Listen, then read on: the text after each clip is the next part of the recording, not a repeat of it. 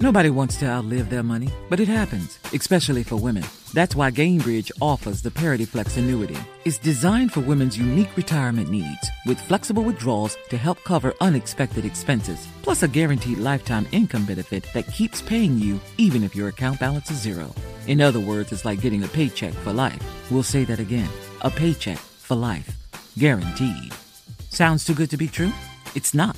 It's the Parity Flex annuity, and it's one more example of their commitment to creating a better financial future for women. One where they feel empowered, not excluded, and ready to take on whatever their next chapter holds. Gainbridge believes financial flexibility and security are things we all could use more of. At retirement income you can't outlive is the ultimate flex. Who's with us? Start saving now at Gainbridge.io. Please visit Gainbridge.io/ParityFlex for current rates, for product disclosures and disclaimers, and other important information. Hey, it's Danielle, Will, and Ryder from Pod Meets World. Thanks to our friends at Hyundai, we were able to record a very special episode for you guys at the one and only, wait for it, Boy Meets World House! Take a listen. We are lucky to be sitting with Alan and Amy Matthews in the flesh, William, Rusty Russ, and Betsy Randall. Yay! Thank you. Thank you. Yes. When those legends get here, let me know. You're here already. We didn't either when we were watching this. That's the thing. That's we the didn't problem. realize it until we started getting into seasons 3 and 4, and now we're like, oh my god! You were both so good on the show, and we missed it because we were we young were kids and so self-involved, egomaniacs, and didn't realize how great you were. We've talked about it. I think you just assumed everybody was as good as them, and then you get into as you grow up and you work with other actors, you realize how lucky we were to have you guys. This has been brought to you by the fully electric Hyundai Ioniq 5. New episode out now. You can listen wherever you get your podcasts. Are you still searching for your perfect place to call home? Well, now is the time to buy at Fisher Homes. If you're looking to move in before the end of 2024, May could be your last opportunity to start building your dream home and close before the year's end. If you're hoping to move in even sooner, Fisher Homes also has homes that are move-in ready and waiting for you, where you can start enjoying the benefits of homeownership even faster. Schedule your personal tour with a new home advisor today at FisherHomes.com and make this spring the season you find your perfect home sweet home.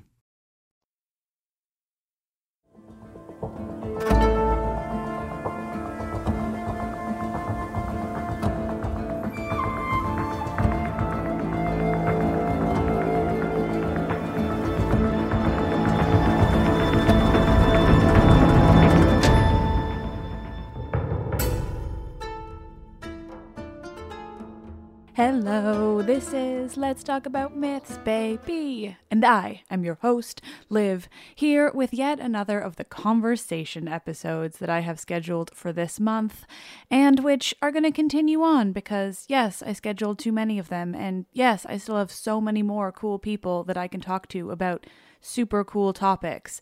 I just recently recorded another of the conversations, and honestly, I just cannot wait for you all to hear all of them. It is such a fun series, and I'm super pumped to get to do it. But today, yes, I am back with what I promised originally. The wonderful fan favorite Anwen Kaya Hayward, author of Hear the World Entire and lover of Medusa, re-recorded our Medea episode so that you all get to hear it. It's bigger and better than the one we fucked up. So I hope you enjoy. Also, if you are at all interested in the 1960s Jason and the Argonauts movie that Anwen brings up and that I admit I have not yet seen, tune in to my Twitter on the weekend because we're still working out the time frame, but Anwen and I are going to watch that movie and live tweet it. I'm really excited. I know that there are stop motion skeletons, and that is about it. So I am ready. And with that, I give you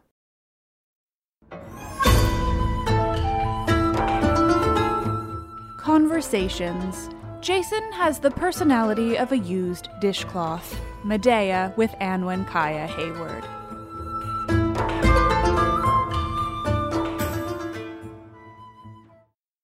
We are here again today to talk to Anwa and Kaya Hayward about Medea. As my listeners know, this is a redo, but it's going to be better than the one we lost. Hopefully. Exactly. So thank you so much for talking to me again about Medea. I mean, it's a good way to spend a Sunday evening. It's fine by me. I think so. I'm glad to hear it. I mean, fortunately, she is fascinating. I think I could talk about her for hours, and so it's never hard to have yet another conversation about the witch who had the unfortunate luck of dealing with Jason. Ugh. I feel so sorry for her. Just any association with that man. God. He's just awful, isn't he? Ugh. He's just the worst. He's terrible. Like, I am a walking Jason hate club. I just love him. Jason and Theseus, I could talk about it forever, just how much they ruined everything. Yeah, I think that's fair. Yeah, it's really hard to tell who is worse, I think. You know, I think they really, like, where one is not quite as bad, the other is awful, and then, you know, vice versa. I think they're both bad in very different ways. Like, I always kind of think of Jason as being kind of like the archetypal fuckboy. Yes. Like, do you know what I mean? Like, he basically, he has this woman who he really relies on for, like, you know, all the emotional labor and, like, the physical labor of, like, doing his job for him. And then as soon as she becomes inconvenient, he just, like, leaves her messages on read. And he's like, I'm done with you. I've got this hot new lady wife, so... He ghosts. He does! Oh my god, he's the original ghoster. He actually is. Well, and actually, he ghosts Hypsipyle, like, long before he ghosts Medea. He's terrible! He's the worst. Yeah, I think that's one thing, too, that's not talked about enough. And obviously this episode is about Medea, so we will focus on her. But poor Hypsipyle got fucked over by Jason before Medea ever did. And I mean, I think Hypsipyle probably bounced back pretty well because she was on an island of only women and was kind of okay with that. But, you know, at the same time, he's such a shit. He has precedent. Yeah, exactly. It's not his first. No, like, his douchebaggery doesn't come out of nowhere. It's clearly like an established character trait. Yeah, exactly. I mean, there's not many heroes that I think are outwardly good. But I just think he has no redeeming qualities. No, he really doesn't. And, like, I know that the focus of this isn't Jason, but I also feel like it's really important to say that, like, Jason doesn't have anything good about him. Like, no, exactly. He doesn't. And I think that we kind of sort of talked about it before, but the fact that in terms of the Jason Medea narrative, actually he is such a passive figure in, like, the entire story. He just kind of is along for the ride while everybody else around him does all the hard work, and then he just gets the credit at the end. Absolutely. I mean, his ship is manned by the most famous of all of the heroes, him being one of the least famous. I mean, also it notoriously has Atalanta, which is very cool. You know, there's a heroine on board. And who is it? It's Theseus, it's Heracles, it's Peleus, Orpheus. Is there anyone I'm forgetting that's major? I think those are the major ones. And then suddenly, you know, it's still somehow about Jason. Yeah. And then finally, you know, there's lots of adventure in between. It's not great. They get to Colchis, where Medea is, and then every single thing he has to do in order to get the Golden Fleece and keep Aeetes happy, or rather anger him horribly, he could not do without Medea. He's just utterly useless all around. Yeah, he is. And I think that it's interesting how, in terms of, like, how we tend to talk about their whole kind of narrative arc, we tend to refer to it as, like, Jason and the Argonauts. Like, this is how we speak of it. But actually, if you look at the arc of the characters within that narrative, the hero's arc kind of belongs to Medea in a lot of ways. Like, I'm not saying that what she does is heroic, because obviously, like, there's a lot of, you know, murder. It's not ideal. it's not great. But in terms of who has the agency in that story, it's really not Jason.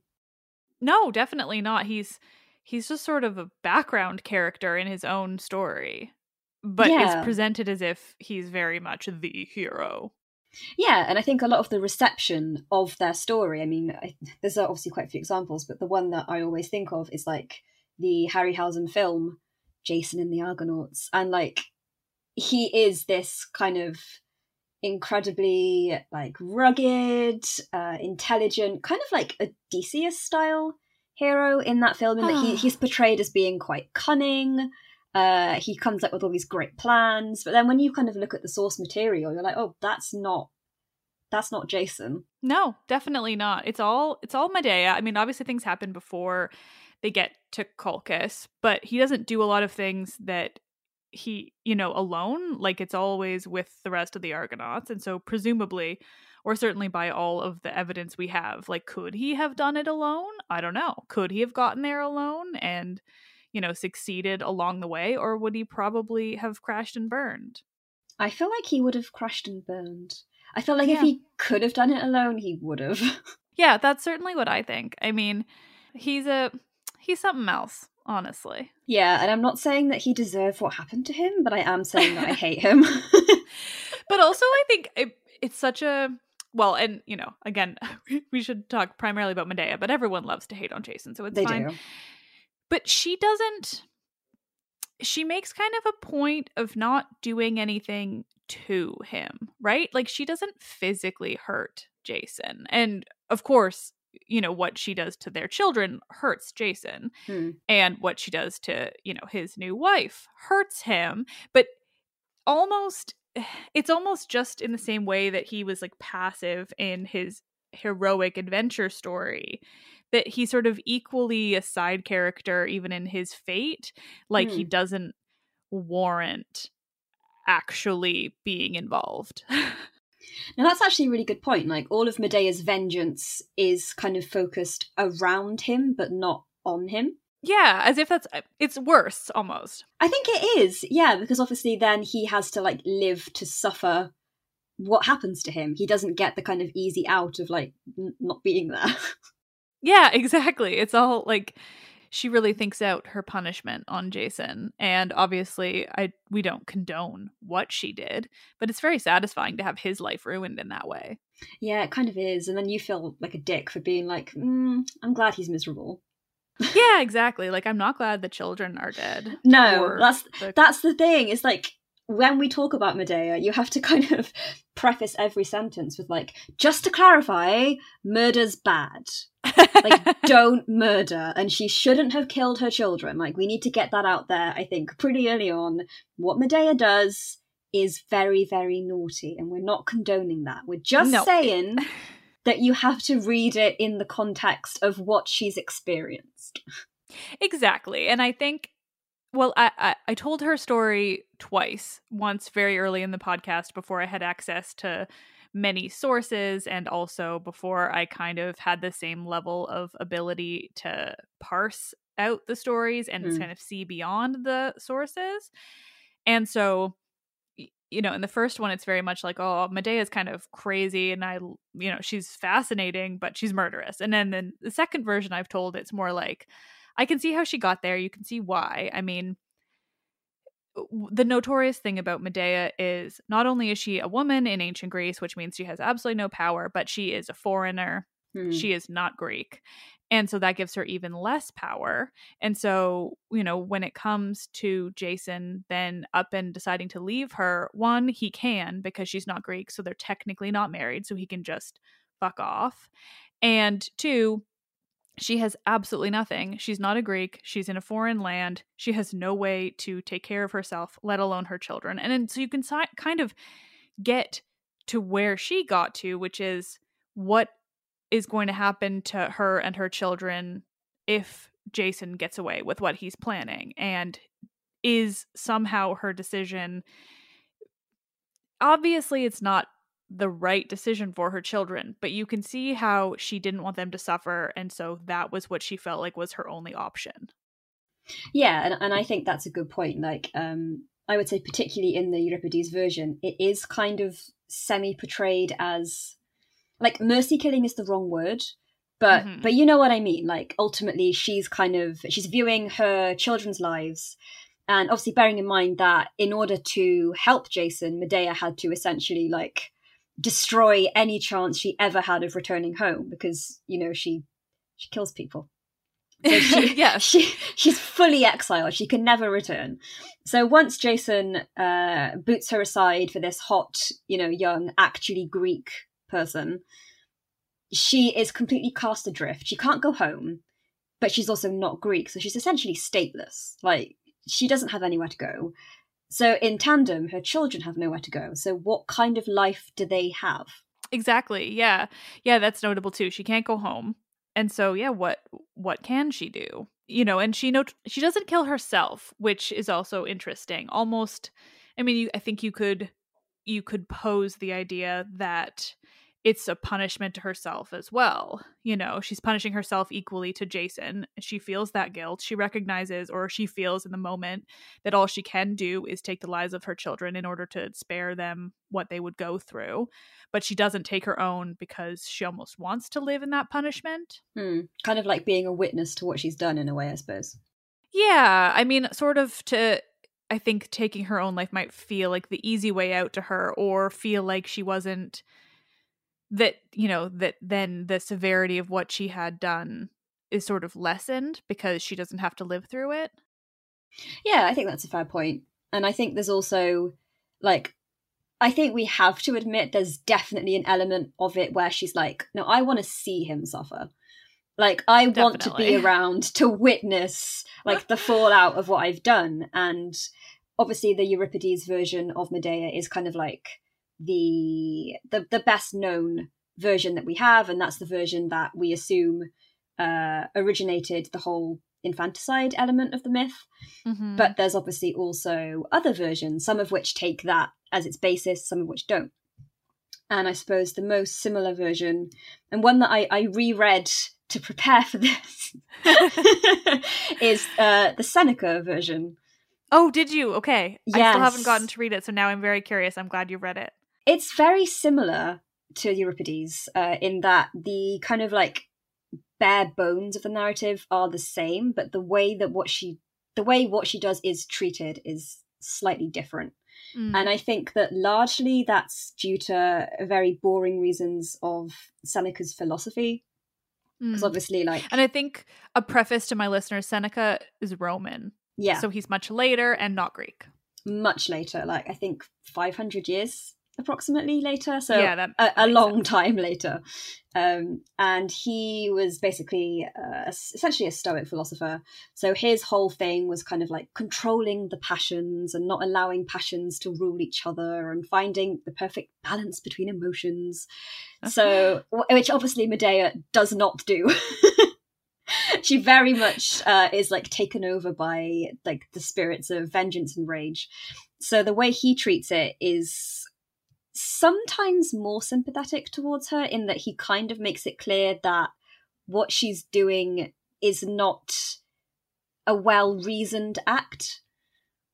So in his view, she's kind of been overtaken by like essentially pure emotion. And the whole play is kind of like a treatise on what happens when you don't rein it in and think about what you should do. So it's a bit more, I mean, it sounds like it's much more critical of Medea. Yeah, it's weird. It's like a double-edged sword in that I think it's more critical in that it makes it a lot clearer that what she does is terrible and awful and also completely rooted in the desire for vengeance. Like there's no hint that she's doing it for her children. Right. But then in a way it's more sympathetic because it says, but look, if she just thought about it, she wouldn't have done it. She's not evil. Oh. She's just like overcome with like raw emotion. Oh, that's really interesting.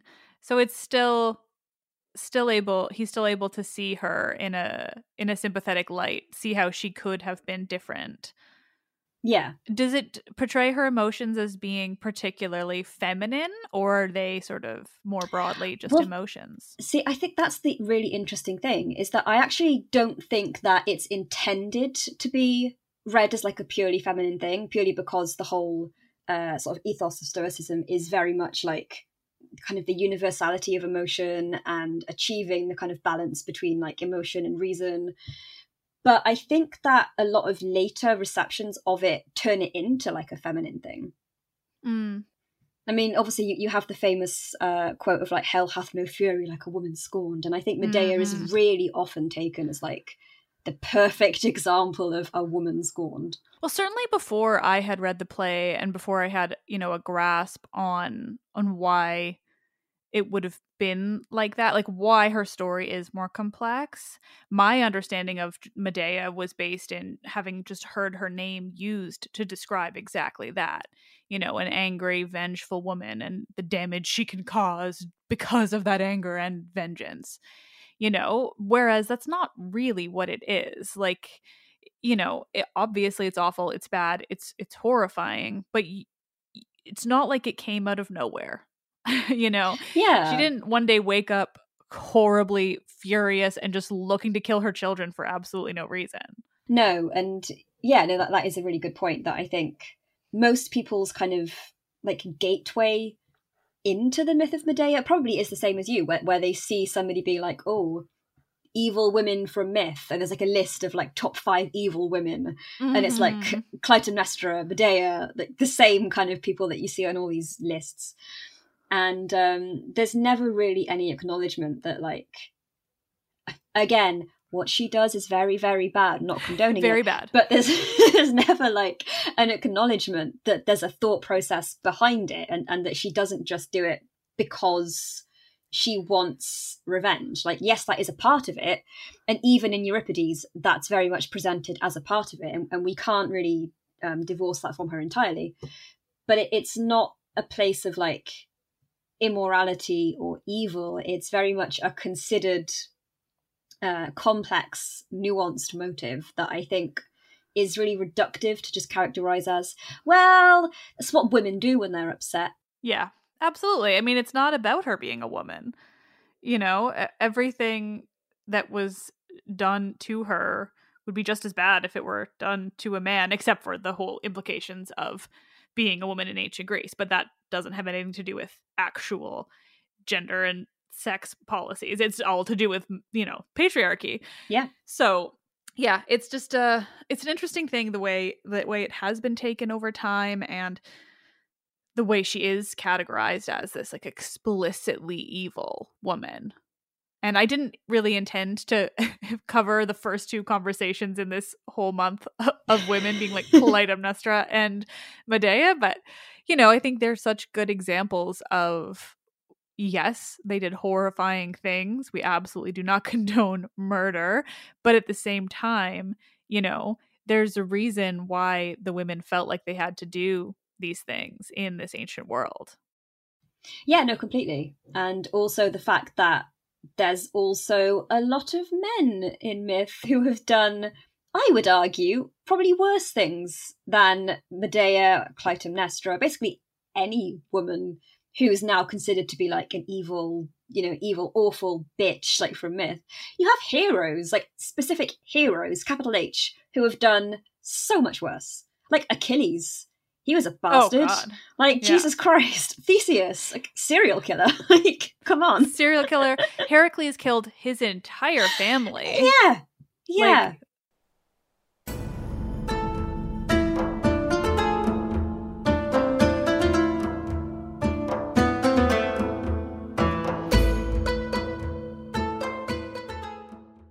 Nobody wants to outlive their money, but it happens, especially for women. That's why Gainbridge offers the Parity Flex annuity. It's designed for women's unique retirement needs, with flexible withdrawals to help cover unexpected expenses, plus a guaranteed lifetime income benefit that keeps paying you even if your account balance is 0.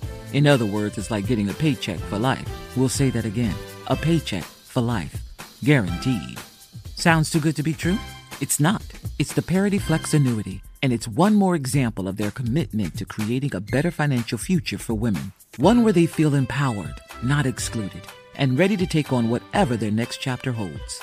Gainbridge believes financial flexibility and security are things we all could use more of. At retirement income you can't outlive is the ultimate flex. Who's with us? Start saving now at Gainbridge.io. Please visit Gainbridge.io/ParityFlex for current rates, for product disclosures and disclaimers, and other important information. Hey, Hey, it's Danielle, Will, and Ryder from Pod Meets World. Thanks to our friends at Hyundai, we were able to record a very special episode for you guys at the one and only, wait for it, Boy Meets World House. Take a listen. We are lucky to be sitting with Alan and Amy Matthews in the flesh, William, Rusty Russ, and Betsy Randall. Yay! Thank you. Thank you. Yes. When those legends get here, let me know. You're here already. We We didn't either when we were watching this. That's the thing. That's we the didn't problem. realize it until we started getting into seasons 3 and 4, and now we're like, oh my god, You were both so good on the show, and we missed it because we were young kids and so self-involved, egomaniacs, and didn't realize how great you were. We've talked about it. I think you just assumed everybody was as good as them, and then you get into as you grow up and you work with other actors, you realize how lucky we were to have you guys. This has been brought to you by the fully electric Hyundai Ioniq 5. New episode out now. You can listen wherever you get your podcasts.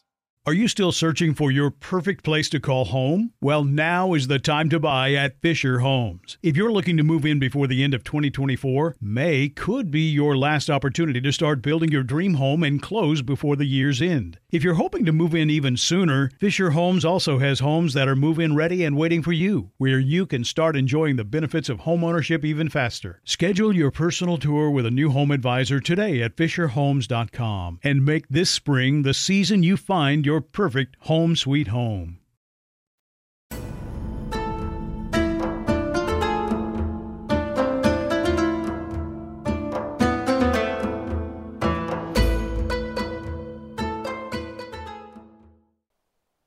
Yeah, how much do we talk about the fact that Heracles killed his whole family, his wife and 2 children?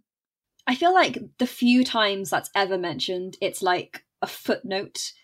It's like, yeah, the 12 labours of Heracles. I mean, sort of killed his family. But let's talk about the 12 labours of Heracles. It's like, well, hang on, you just skipped over, like, mass murder. Mm-hmm. And the emphasis is always that it was because of Hera. You know, Yeah. Hera made him kill his family. Yeah, and again, if we're really going to go down the route of, like, gods and goddesses making people do things, I mean, the gods aren't innocent in Medea's narrative, because arguably she would never have fallen in love with Jason without the gods' interference. Yep, exactly. Yeah, I think she's smarter than that. Yeah, she has better taste. Yeah, exactly. Ovid tells her story in Metamorphoses, which is beautiful and just mostly about her dragon chariot, but also in Heroides, which I've sort of caught up on a couple of pages of. And for one, it's just so beautifully done. And the Heroides are something I haven't covered a lot in the podcast, but they are letters written by women to heroes who have, you know, wronged them in some way. And so Hypsipyle has one to Jason too, which is interesting. But Medea's, it's so very much about, like, why did he come there in the first place? Why did that have to happen? You know? So she says, like, why was a ship made from Pelion's wood rowed so quickly? And why did I take too much pleasure in your golden hair, your fine ways, and the lies that fell so gracefully from your tongue? Oh, Like, it's just, I mean, it's so beautiful. It's Ovid, but it's so interesting and very much, and granted, that's just kind of the point of the Heroides, but it's very much like, Jason is awful, and, you know, how did I get myself into this? And, you know, why did you come here ever in the first place? And what my life would have been if you'd never come here at all. yeah, that's a really good way of looking at it, actually. It's like, what would she have been like if none of that had ever happened to her? Like, if she'd just been allowed to live her, like, lovely witchy life on Colchis, just being fine, like, what would have happened? Yeah, well, so the first 4 lines of the poem are, "And I remember that I, Queen of Colchis, found time when you came begging for help. Indeed, those sisters who spin the threads of life should have unwound at my last spindle." So she's basically saying, like, I wish the fates could take it back or had stopped it before you'd even come and any of this had started. It's very, like, kind of explicit of, like, oh, what would I have been if it weren't for Jason? Yeah, oh, that's sad. Oh, Medea. I mean, yeah, I mean, this is Queen. I mean, queen or princess, whatever. She was royalty on Colchis. She was the daughter of essentially a god, if not explicitly a god, a deity. You know, she was godly. She was royalty. She was powerful and super magical. Like, you know, in ancient Greek myths, she would have never had a chance to do anything incredible because women don't get that chance really. But, you know, if you're going to theorize about it, the possibilities were endless. They really were. And I feel like so many of the things that gave her possibilities, like the fact that she was, you know, Princess of Colchis, and the fact that she has these really fucking cool magical abilities. I feel like so many of those things are also kind of the architects of her downfall, because those are things which really differentiate her, from like, I mean, there's no other way to put it, but I guess like normal, expected, typical Greek women in myth anyway, not like, you know, in general. And they're also things which I think kind of alienate her from like the role of a woman in myth. Does that make sense? Like many of the ways in which she's different are kind of, they make her more powerful, but they also in tandem make her less powerful. Yeah, it's like she's not quite immortal and she's not quite a god. And so while in theory that grants her more power than a mortal, but the fact that she's in between both just sort of ends up serving to bring her down in a sort of unexpected way. And the fact that she is magical as much as it is power too, like you're saying, it sets her apart, and it also, you know, it just makes her, I guess, different in a way that she then, it's hard to phrase, becomes more problematic, I suppose. I mean, certainly she uses her magic for bad because of Jason, but I think there are versions too where, you know, I'm trying to remember where I read it, but essentially where like her father, Aeetes, is like torturing people on Colchis all the time, and she wants him to stop, and that's almost why she helps Jason, is she's trying to stop her father, and Jason is there to steal something from her father and therefore hurt him, so she's gonna help him. Yeah. And I think that's an interesting way, because it really starts her off on a good foot as like someone who's trying to do good, and then in an attempt to do good, she helps like the absolute wrong man, and then her life goes downhill, you know? Yeah, and I think that's a good point, in the fact that because she does exist in this kind of like liminal space between like deity and mortal, and also like woman and not quite woman, purely because she doesn't perform the expected gender roles of like what would kind of constitute like a mythical ancient Greek woman. She has all this power, but she doesn't have the narrative role that enables her to take agency of that power. Like her power has to be in service to someone else. And unfortunately, it ends up in the service of like grade A fuckboy, complete wet towel Jason. Yeah, that's absolutely right. And also wet towel Jason is an outstanding way to describe him.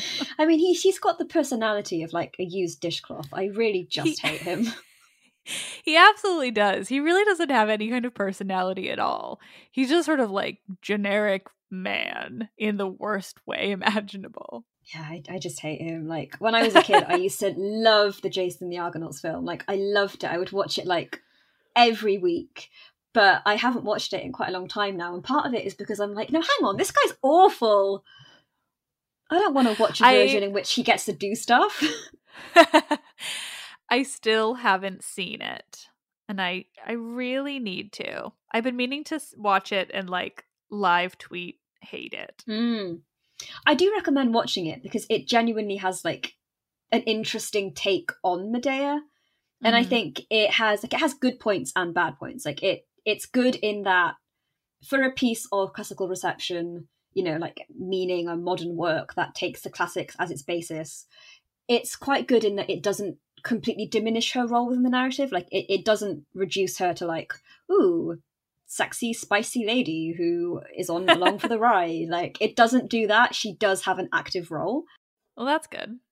It is, but I think it definitely falls into the pitfall that a lot of other works of reception do, which is they have a female character So by God, she better be sexy.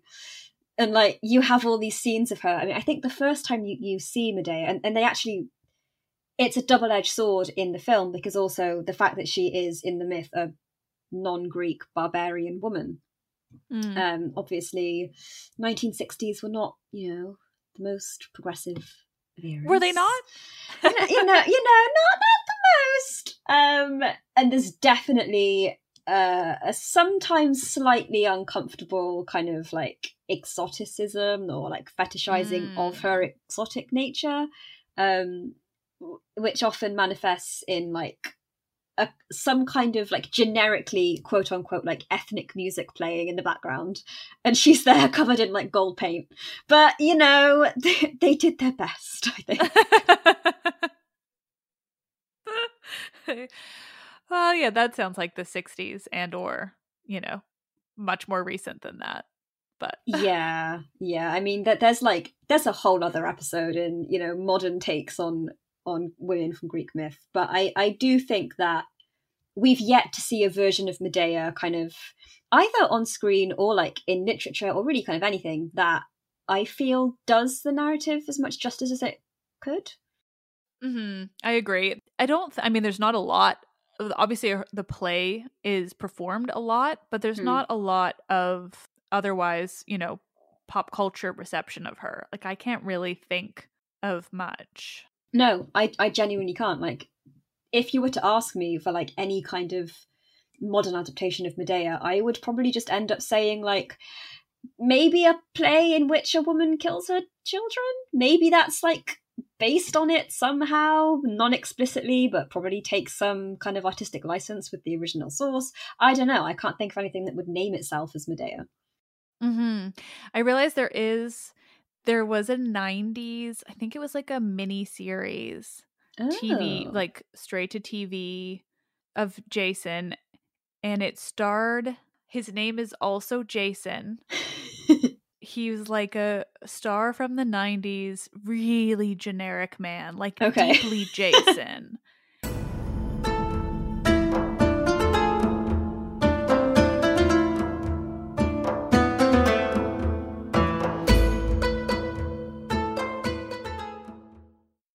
Nobody wants to outlive their money, but it happens, especially for women. That's why Gainbridge offers the Parity Flex annuity. It's designed for women's unique retirement needs, with flexible withdrawals to help cover unexpected expenses, plus a guaranteed lifetime income benefit that keeps paying you even if your account balance is zero. In other words, it's like getting a paycheck for life. We'll say that again. A paycheck for life. Guaranteed. Sounds too good to be true? It's not. It's the Parity Flex annuity. And it's one more example of their commitment to creating a better financial future for women. One where they feel empowered, not excluded, and ready to take on whatever their next chapter holds. Gainbridge believes financial flexibility and security are things we all could use more of. At retirement income you can't outlive is the ultimate flex. Who's with us? Start saving now at Gainbridge.io. Please visit Gainbridge.io/ParityFlex for current rates, for product disclosures and disclaimers, and other important information. Hey, it's Danielle, Will, and Ryder from Pod Meets World. Thanks to our friends at Hyundai, we were able to record a very special episode for you guys at the one and only, wait for it, Boy Meets World House! Take a listen. We are lucky to be sitting with Alan and Amy Matthews in the flesh, William, Rusty Russ, and Betsy Randall. Yay! Thank you. When those legends get here, let me know. You're here already. We didn't either when we were watching this. We didn't realize it until we started getting into seasons 3 and 4, and now we're like, oh my God. You were both so good on the show, and we missed it because we were young. We were kids and so self-involved. Egomaniacs and didn't realize how great you were. We've talked about it. I think you just assumed everybody was as good as them. And then you get into, as you grow up and you work with other actors, you realize how lucky we were to have you guys. This has been brought to you by the fully electric Hyundai Ioniq 5. New episode out now. You can listen wherever you get your podcasts. Are you still searching for your perfect place to call home? Well, now is the time to buy at Fisher Homes. If you're looking to move in before the end of 2024, May could be your last opportunity to start building your dream home and close before the year's end. If you're hoping to move in even sooner, Fisher Homes also has homes that are move-in ready and waiting for you, where you can start enjoying the benefits of homeownership even faster. Schedule your personal tour with a new home advisor today at FisherHomes.com and make this spring the season you find your perfect home sweet home.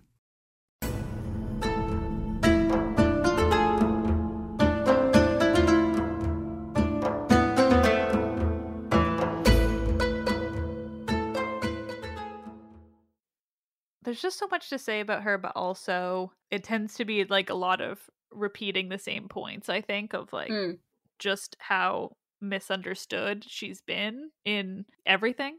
Yeah. I mean, I think that every conversation about Medea, you kind of have to cover like, there's like 3 points you have to make. And the first point is the one we've made 8,000 times, murder bad.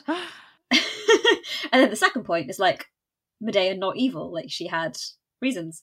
And then the third point, I think, is like, just consider for 1 second what you would do if you were in her position. Like, you had no home, you had 2 children, your husband was going around town, like, being photographed with this hot new wife. Like what would you do? Especially when you don't hold any power in the world. Like, the power you have is the power over your children, because that, as a woman, is basically all they had.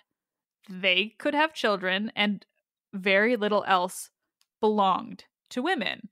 So, I mean, it's like, it's horrific, but it also is just sort of the only way she could exert any kind of power in the relationship and in her life was that her family was the only thing she had any kind of control over.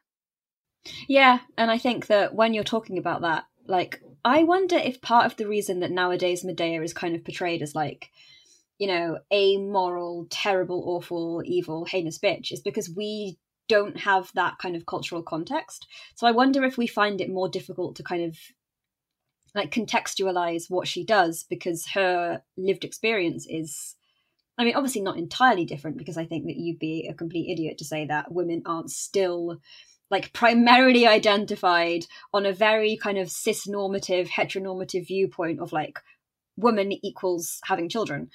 But I think that there's slightly more opportunity, at least in a kind of modern context. Like, I think it makes it more difficult to view Medea as like having no other choice. Yeah, exactly. Like, at least we do have some abilities, you know, in the current world beyond. I mean, I am someone who will literally never have children and never even consider the idea of them. So I personally am incredibly grateful that I live in this world where I am allowed to do that, and I can have a career and a life beyond relationship and children. Thank the gods. But that's the thing, you know, in order to fully understand her, you do have to put yourself in that position of, you know, an ancient world where women were property and didn't own anything themselves and didn't have any power or agency or abilities of their own. Everything they had lay in their ability to get married and have children. Yeah, and like run a perfect household and be the perfect wife and the perfect mother. And like I say, I do think that, broadly speaking, society still places that pressure on women. But I think that Medea's crime in particular, I mean, obviously she commits more murders than just the infanticide. Yeah. Like she does. But I would say that she's largely kind of identified by the infanticide. Like, if you were to ask just somebody on the street, like, oh, who did Medea kill? They would say her children. And I think that even though we find it difficult to empathize with her because we're like, oh, women have, you know, more opportunities, they aren't just baby making machines, we still view, for, you know, good reason, but we still view the murder of a child by particularly the mother as kind of like the worst imaginable crime. Like, there's nothing worse than somebody who chooses to bring a child into the world and then kills the child. Yeah, you're quite right there. Yeah, so it's like a kind of weird sort of double-edged sword in that on one side we can't empathize with her because we're like, oh, well, women aren't just mothers. But on the other side, we're like, but she was a mother. How could she do that? Yeah, and you're right. The pressure on women to have children is still very much there. It's certainly in no way gone. It suggests the idea that it's worse for a woman to do it than for a man. Like, certainly Jason wouldn't be so notorious if he had killed the children instead. I mean, just look at Heracles. That's exactly what he did. And yet we have a Disney hero riding Pegasus and looking adorable. And I love that movie, don't get me wrong. But I also like to share gifs of that movie of him and Meg and say, hey, spoilers, in the future, he's going to kill her and their 2 children. So there you have it. Like, yeah, it's an interesting thing. It's certainly the fact that she's a woman who does that. It makes it so much harder for anyone to sort of see beyond that and into why she might have felt like that was her only option, or what is it about her as a person that might have, caused that kind of anything. I mean, just anything about her as a person. I think people don't look into that at all. It's all just Medea killed her children, so she's a monster, she's evil. Yeah, there's definitely no awareness that there's any reason that she would do that beyond her being the ultimate evil, because ultimately she does commit what is kind of conceived as the ultimate crime. And I don't know how much I spoke about the idea of the whole kind of like monster theory type thing. That was in our previous try. So please tell the current listeners about the monster theory. Well, it's a theory that you are supposed to kind of apply to like actual monsters. So Medusa is a very good example of it. But essentially monster theory is the idea that monsters are a cultural body. So they represent things that the culture that constructs them is afraid of. And it's a way of literally embodying a set of fears.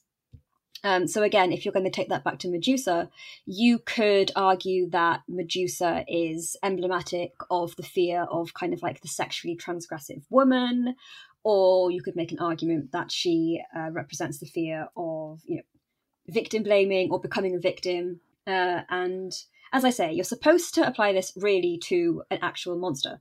But one of the definitions of what makes a monster is that they kind of exist between worlds and also between bodies, so they're not easily categorized.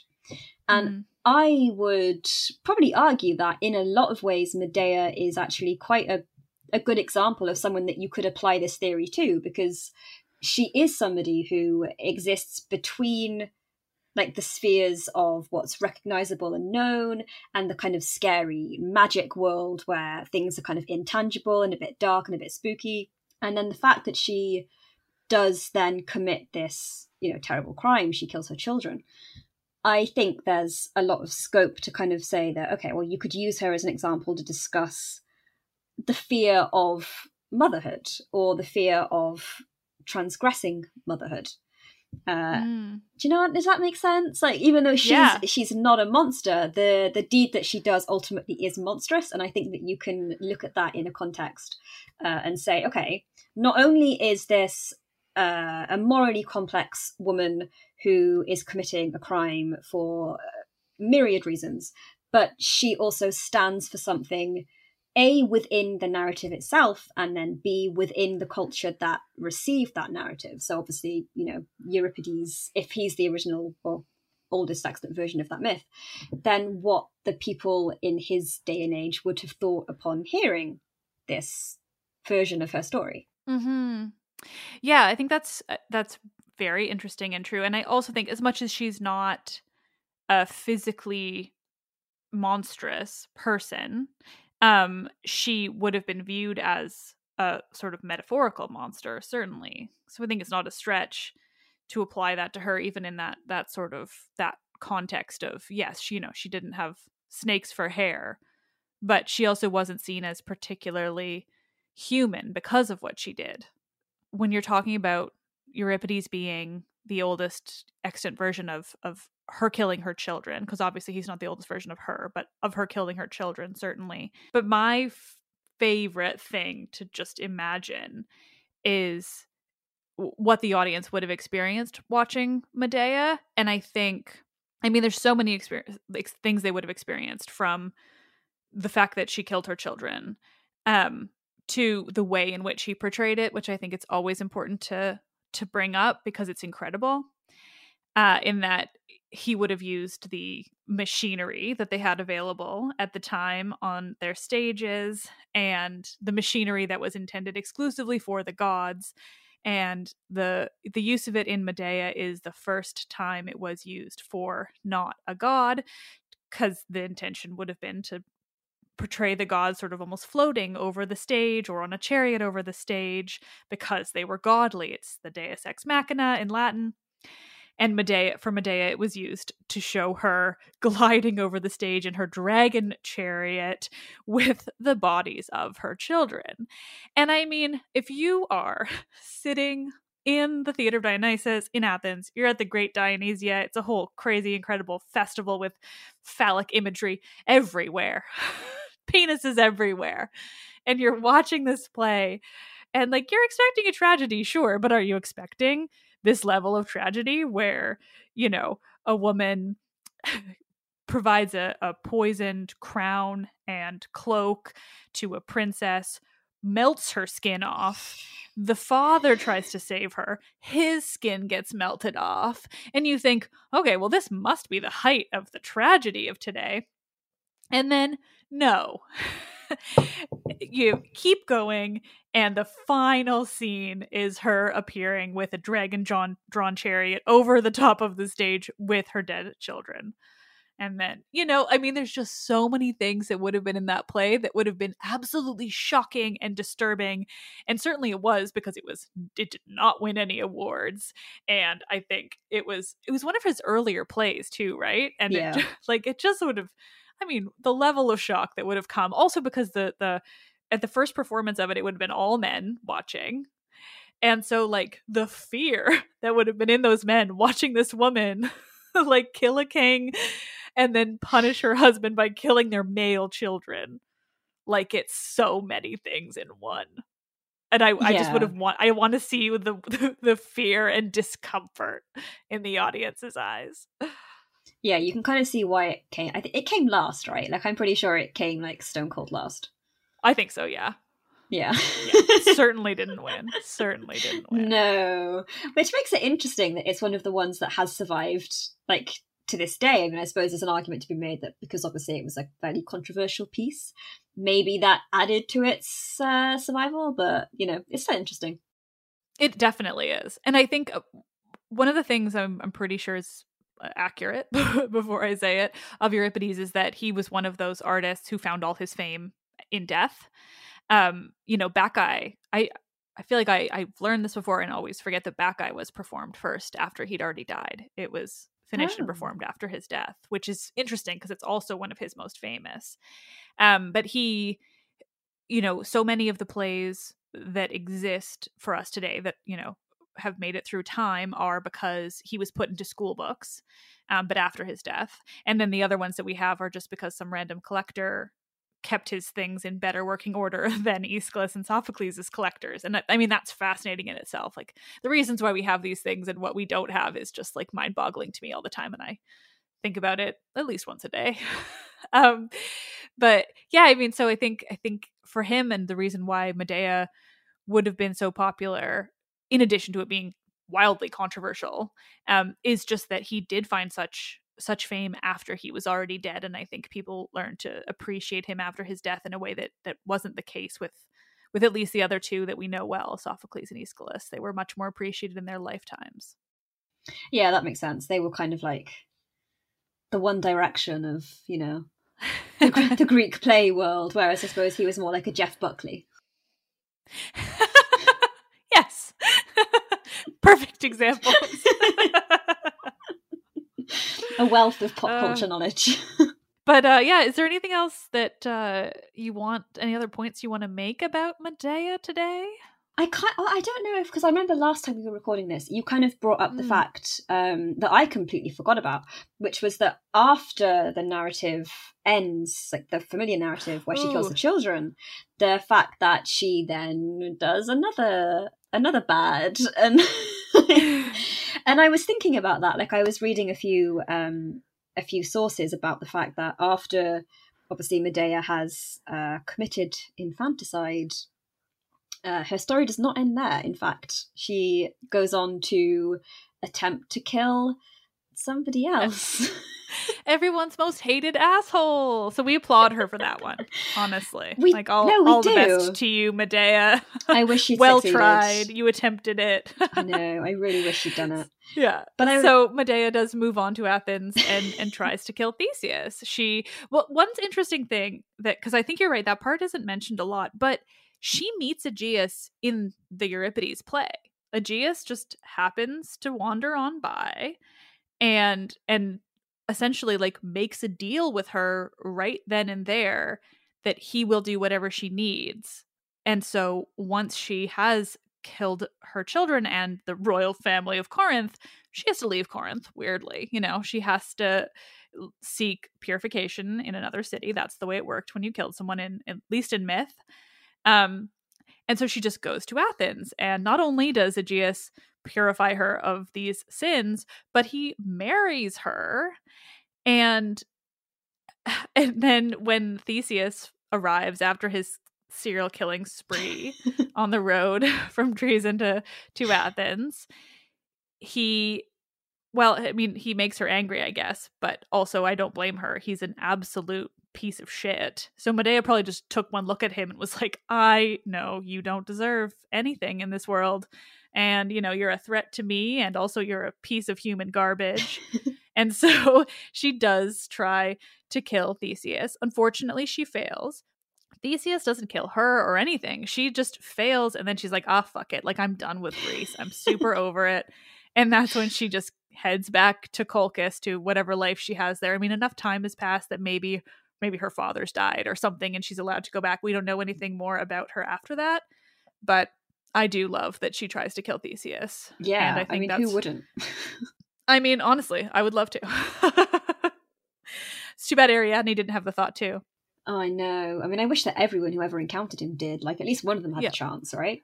Right? No, I read a thingy. I can't remember what the source was. I want to say it was a Roman dude, which I know does not narrow it down, but like some guy, he wrote down that the reason that Medea attempted to kill Theseus was because she was concerned that the return of Theseus would impact on her own children's like inheriting the right. Yes. throne. Yeah, and, because she'd had children with Aegeus at that time. Yeah. And I just found that kind of like fascinating, because obviously the murder that she is most famous for is killing her children. But then after that, she kind of does like a complete 180 in a way, and she attempts to commit murder again, like to benefit her children. But it's not the children that she victimizes. Does that make sense? Well, it does, and I think that it indicates that it wasn't about her being evil and wanting to kill her children just to kill her children, which of course we know and defend it all the time, and this whole episode is in defense of that.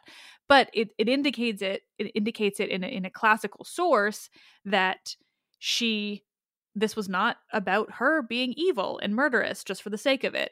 There was a purpose, and now that she has children that she knows can survive their situation because she has married Aegeus, this king, like she once again worries about their survival in their current situation, but recognizes that there's a solution, an outside solution, and that is simply killing Theseus.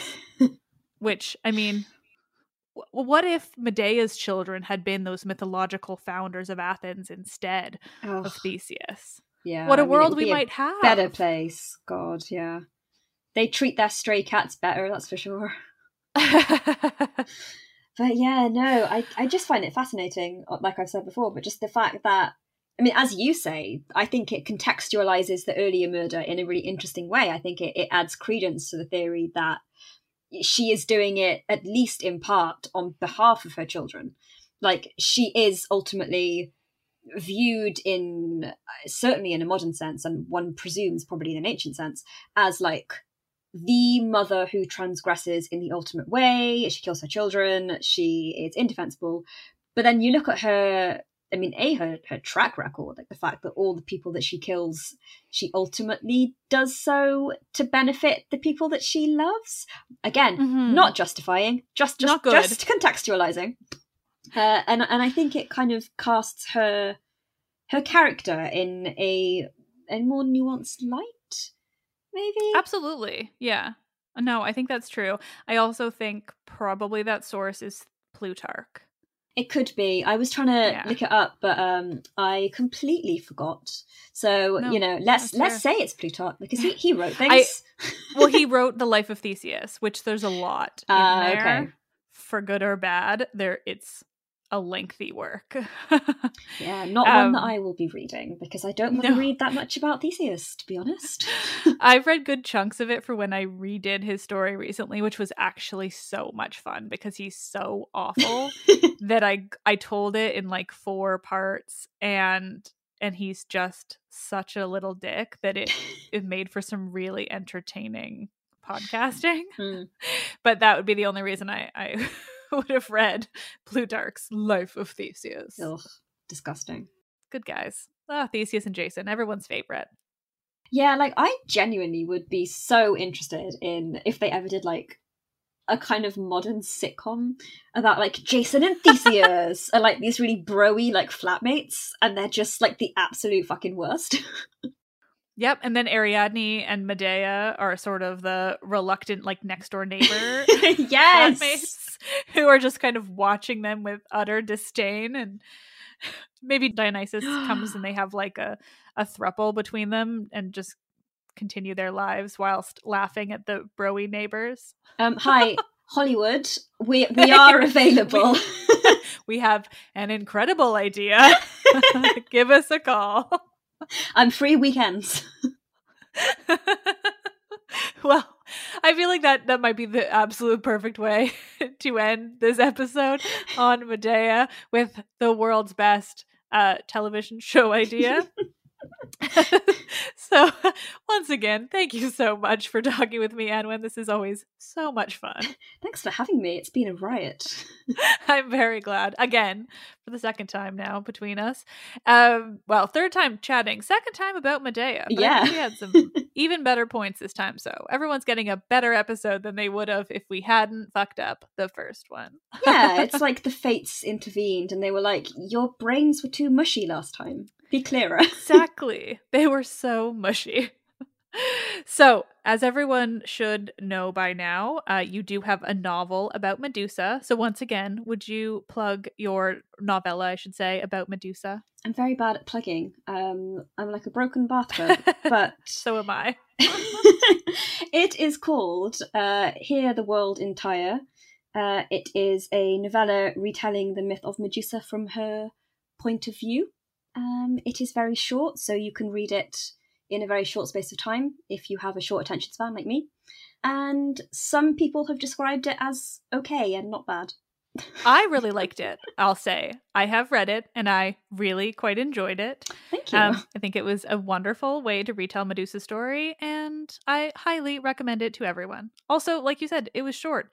And I lately am so busy reading everything for the podcast all the time that I rarely am able to sit down and read things for the joy of it, but it was short enough that I could sit down in one sitting and read it and thoroughly enjoyed it. It's a cohesive narrative. Exactly.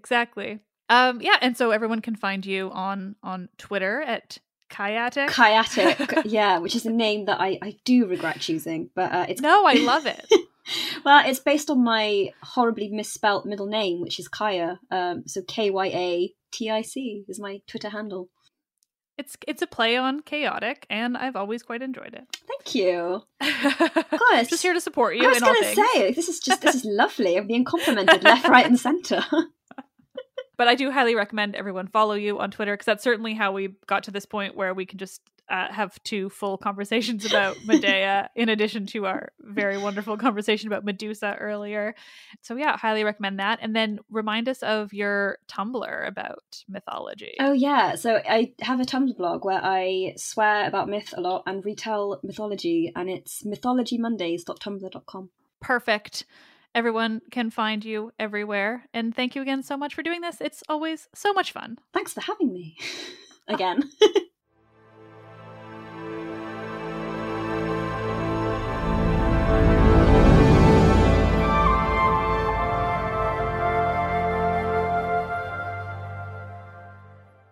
Oh, nerds, thank you all so much for listening. Like I said at the top, it's just such a thrill that I get to do this. I can't even express to you all the cool things I've gotten to learn from talking to all these people, and all the people I will get to talk to and learn from going forward. If you like this episode and the podcast, consider a rating and review. Have you pre-ordered my book yet? If not, what are you waiting for? It keeps getting delayed by a week, so you have more time. Head to mythsbaby.com/book to find pre-order links, or straight up just Google Greek mythology book with Liv Albert and you're going to find it. Next week, the remainder of The Phoenician Women by Euripides and another exciting conversation episode. Thank you all so much. You're the best. This is very cool. I am Liv, and I love this shit.